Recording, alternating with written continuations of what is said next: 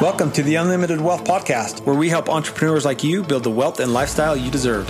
My name is Nicholas Jensen, bringing you the secrets behind the relationships, strategies, and mindset of the most successful people on the planet, showing you how to collapse timeframes in order to win at business, money, and the adventures of life. You don't know what you don't know, so I'm here to show how the wealthy live, think, and make their money grow. It's time to live the life that you deserve. I'm here to help. My name is Nicholas Jensen. And this is Unlimited Wealth. Hello, my friends, and welcome back to the Unlimited Wealth Podcast. My name is Nicholas Jensen. Hey, if you've ever wanted to invest in real estate assets without the headaches of owning real estate, then stay tuned because this episode is for you. My guest today is Paul Burkett. While an executive with PepsiCo, he began buying rental properties to help himself build wealth.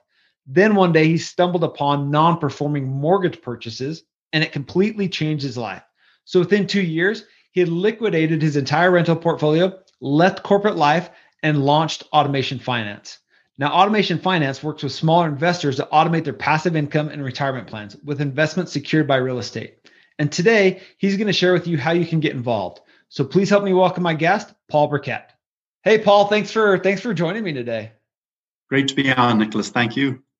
I'm excited about our conversation. One of the company that you have really is tailored to a lot of the things that I talk about with my audience as far as investing for cash flow and it being real estate involved and things like that. So what I'd like to do is maybe before we get started, do you mind just giving the audience an overview of who you are, what your story is, and what you're currently doing right now? Yeah. So my name is Paul, and I started this business in 2013 and fell into it by accident. I'd come from a corporate career of 25 years at PepsiCo and Procter & Gamble, and had built up a portfolio of about 30 rental properties. Came to the US in 2010. So I wasn't educated here, wasn't born here, but came here as with work and started buying rental properties because I couldn't believe, you'll remember 2010, the real estate market was in really rough shape, and you could buy 3-bedroom, 2-bathroom homes for 80 grand and rent them for $1,500 a month. And that was just something that was unimaginable back in Europe where I'd come from, and got up to about 30 houses, thought that passive real estate investing would be a great way to build long-term wealth, and found out that running 30 doors is a full-time job. So all day Saturday, all day Sunday, and at the evenings, I was either flying down to Vegas, Phoenix, Philadelphia, or Florida, where I had these properties, and working on buying more or selling or doing all the stuff real estate guys do. And was buying a short sale from a well-known bank, and the short sale person called me and said, "Listen, I can't do that short sale. We've sold that loan." I thought, "Oh, that's fine. Who did you sell it to? Bank A, Bank B, Bank C?" They said, "No, we sold the loan to a private individual." And that blew my mind. The idea that a private individual could own someone's mortgage seemed very strange to me. And so I started researching it. And 6 years later, we manage about $250 million worth of mortgages with a team of 6 people. And you can imagine managing 2,500 homes with 6 people would be impossible. But in the mortgage business, it's just so much more scalable and more stable. And so that's how I built out that business. And so for the last several years, we've been raising money on Wall Street, buying mortgages. Often the mortgages are in default, so they're maybe paying from time to time, or they haven't paid for a year or two, or they're paying regularly. And we've used funds to do that. And what we're doing now is we're making that available to everybody. So we've launched a crowd fund, which is an SEC regulated fund that allows people to pool money alongside ours. We go buy the homes or buy the mortgages, and we pay the investors a target return of 8%, and we pay every month. And so that's what we've been doing for the last kind of 2 years. We've just been doing that. And we also offer best efforts liquidity. So some of your listeners will be interested because some people put money in for a period of time, 6 months, or while they're waiting for another deal to come, and then they can take it out and use that cash for some other deal. Now, it's on a best efforts basis. We're not FDIC insured. You're buying a share of a mortgage, essentially. You're buying a security, and that security owns mortgages all across the country. So that's it in a nutshell. Easy to say, hard to do. Yeah. So just for some clarification purposes, somebody invests in your fund. This is a pooled fund, meaning that the investment they make is not tagged to one specific property, but it's tagged to a fund that owns, let's say, hundreds of properties, or correct, has mortgages on hundreds of properties. Correct. Okay. So the advantage of a mortgage over a piece of property is when the toilet breaks in a piece of property, you got to go and send someone to fix it. When the toilet breaks in a mortgaged property, the homeowner fixes it because it's the homeowner's problem. So that's how it's so much more scalable. Yeah. So in my mind, the way that I look at this is a great advantage to invest for cash flow, because you're getting an 8% return on being paid out. Did you say was that paid out monthly or quarterly? Monthly. Yeah, we make distributions monthly. Yep. Okay. So you're getting an 8% return. So you've got the ability to invest in real estate and take some of the advantages of investing in real estate without a lot of the headaches of real estate. So that's super attractive. Talk to the listeners about how are you buying these mortgages, right? Because you say that oftentimes they're in default or they're a struggling asset.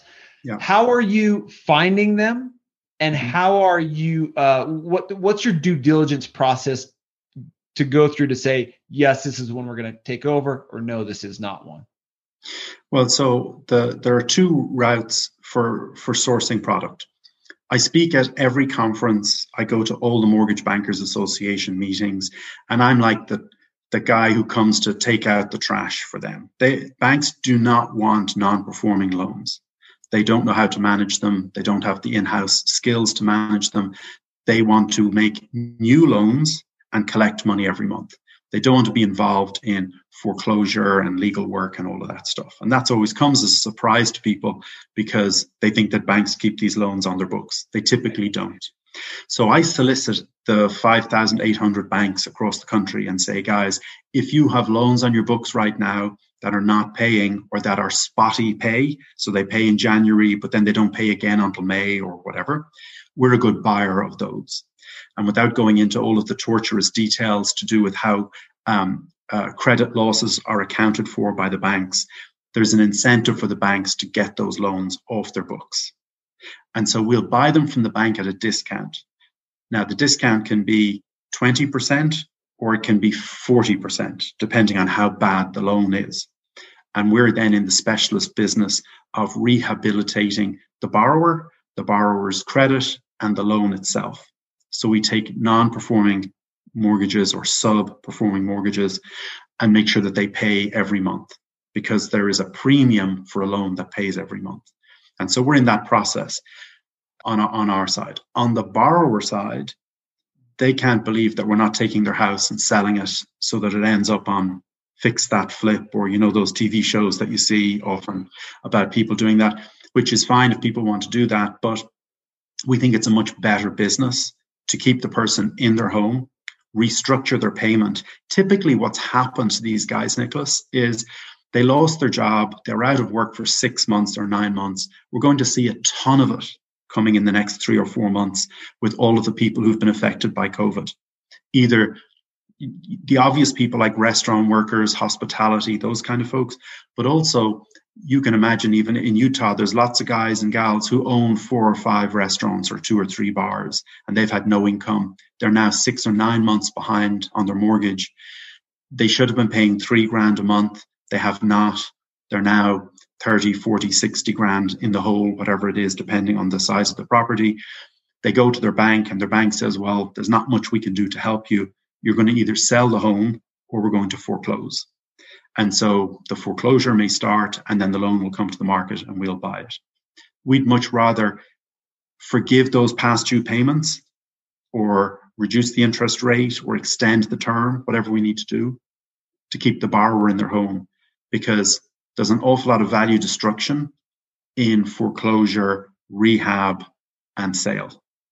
You can make money doing it for sure, but the borrower's equity is destroyed and it's bad for the neighborhood, and it's bad for society more broadly.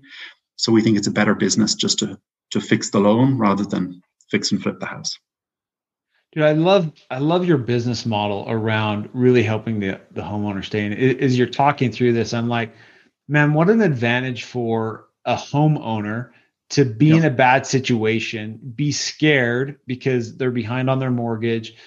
Maybe they've got kids and they're trying to figure out, what to do with their family and where they might go. For you guys to come in and help them restructure it, I think is a valuable resource for society as a whole. In fact, so one of the businesses that we own is a property management company, right? Mm-hmm. So we own real estate. We help other investors manage their real estate. And the thing that I hate the most in that business is posting 3-day pay or vacate notices, especially like when I know there's little kids in the home. Like it tears me apart. And I'm not like I typically am more of a I don't give a crap kind of guy, but that just like tears me up. I hate doing it. I hate sending people to do it. I hate doing it myself. So the advantage of keeping people in their homes, I think, is super, super valuable. Talk to me about that conversation. So you buy the loan from the bank. Yep. I assume you reach out to the homeowner. How does that conversation go? And what are some common restructurings? You talked about lowering their interest rate, extending the loan terms, but if they're in trouble and they haven't been able to afford their current payment, what ways specifically are you restructuring it so that they can stay in their home, but also not keep them handcuffed to something, for the next 120 years, if you know what I mean? Right. Well, the loan has some similar characteristics with a piece of actual real estate. The rehab process of a loan is time consuming and expensive because it involves lawyers, it involves specialist skills. It's not a cheap thing to do, and it's certainly not a cheap thing to do at scale. So the last thing you want is to restructure someone's loan and then have them default again 1 month later, because it's just like you posting a 3-day notice and then having to do it again 28 days later.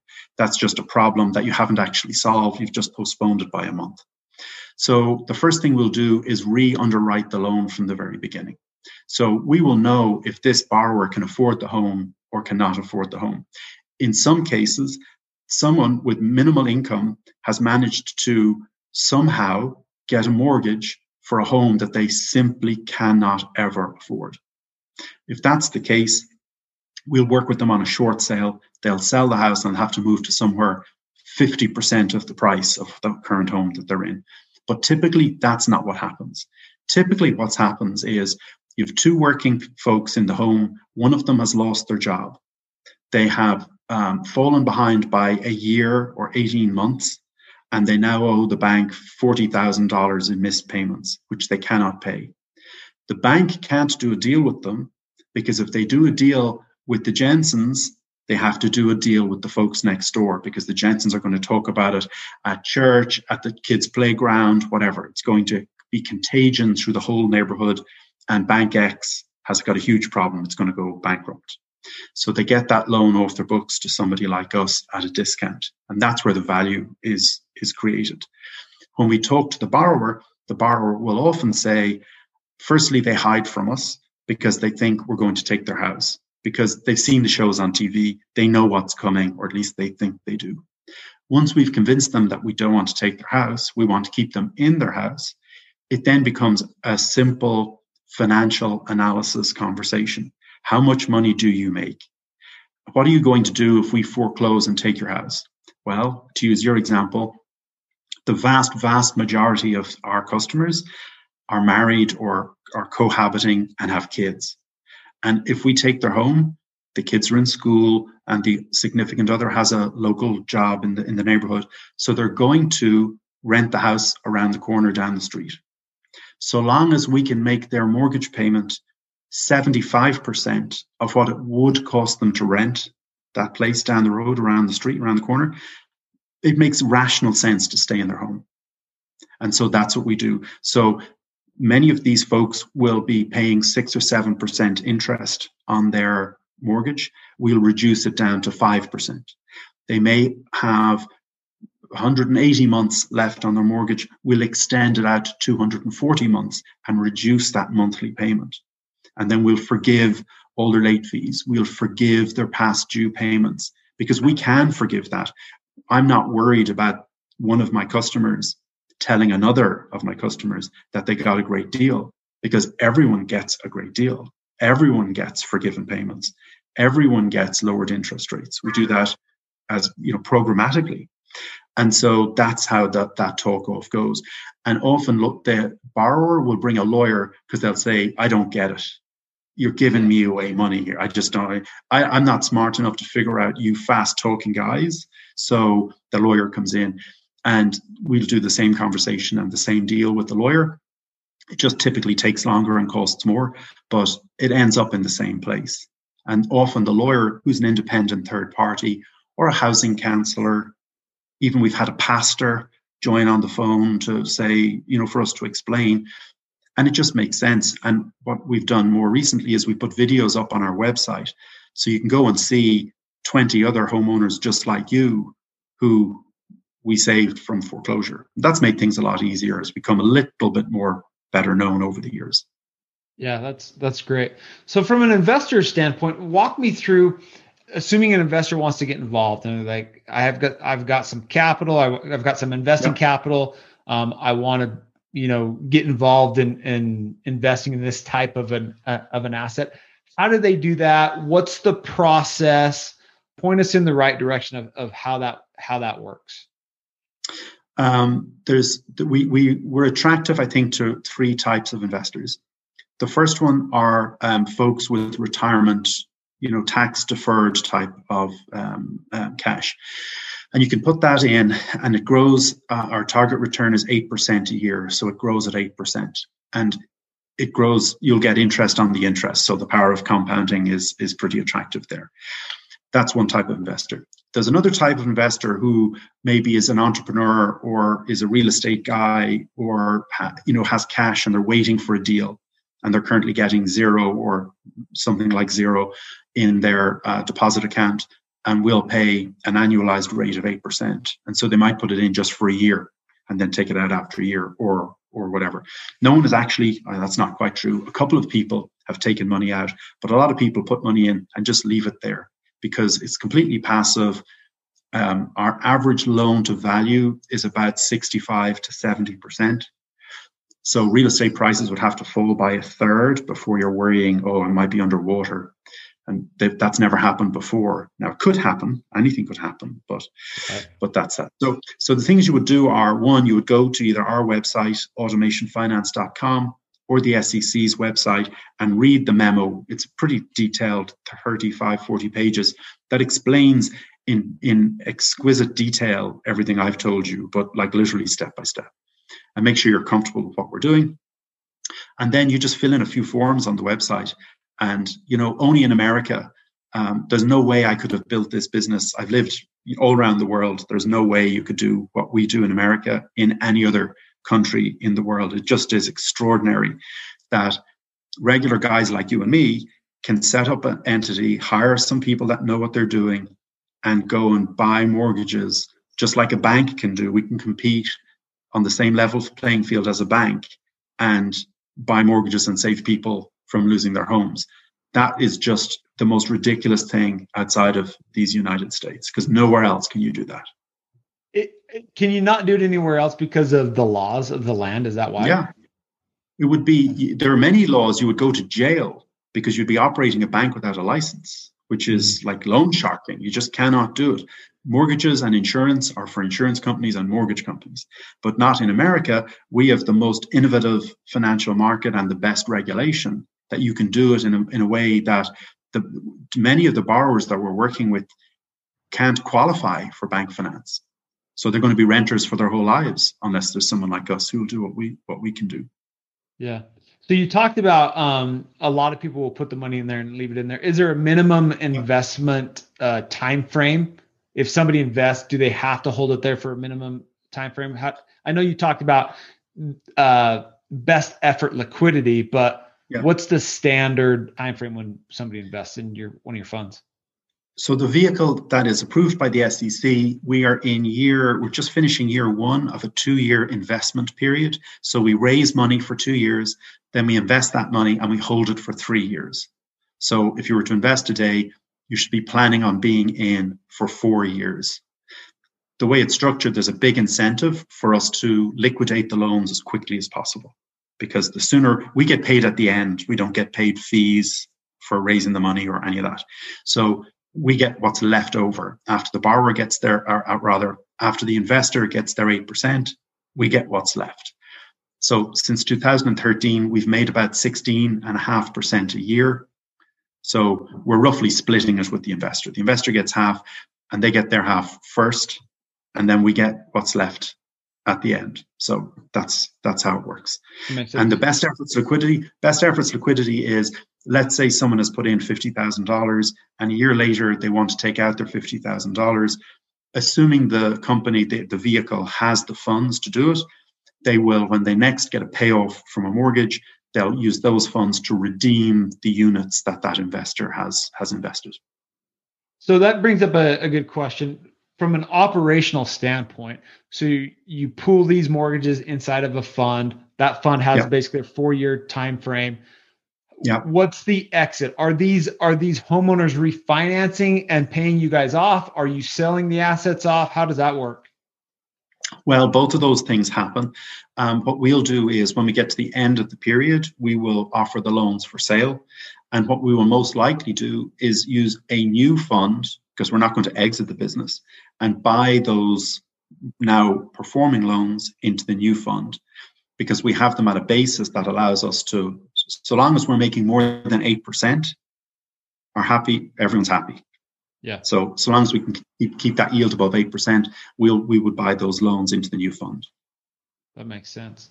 Well, Paul, this has been a great discussion. I think this is a great opportunity for people to do good by, investing money in a product, in a company, in a fund that helps the common man or the common person get out of a bad situation. I love that business model.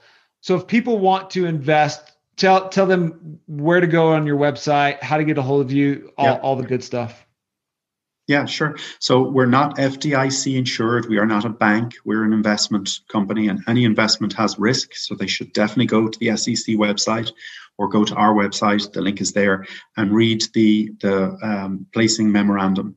And once they've done that, it's an easy thing. We've US Bank is our trustee.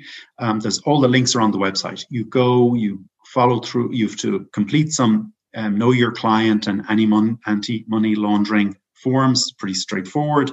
Provide some ID, and we set you up with an account, and you can then just wire money, send a check, and we pool that money with our own and with other investors, and we'll be buying mortgages. We have about $2 million of deals to close between now and the end of the year. So we'll be buying about $1 million a month next year, something like that. Perfect. And what's your website's URL? automationfinance.com. Okay, perfect. And I'll make sure to link that in the show notes as well. So, hey, Paul, thanks for so much for joining me. I think this is a great opportunity for people that have the extra capital that want to invest in a product like this. I think this is a great opportunity for them to do so. So thanks so much for joining me today. Thanks for having me on, and thanks for all the work that you do, Nicholas. You betcha. And listeners, thanks so much for spending your time with us. Until next time, continue to build the wealth and the lifestyle you deserve. Have a great week. See ya. Hey, real quick. Are you a 6 or 7 figure entrepreneur who is making great money, but like so many other unwealthy successes, you're not seeing your wealth grow? If so, I can help. Head over to nicholascjensen.com/wealth and take my free wealth building assessment now. Learn how to become a strategic investor and start building the wealth you and your family deserve. Again, that's Nicholas, the letter C, Jensen.com/wealth. We'll see you next time on Unlimited Wealth.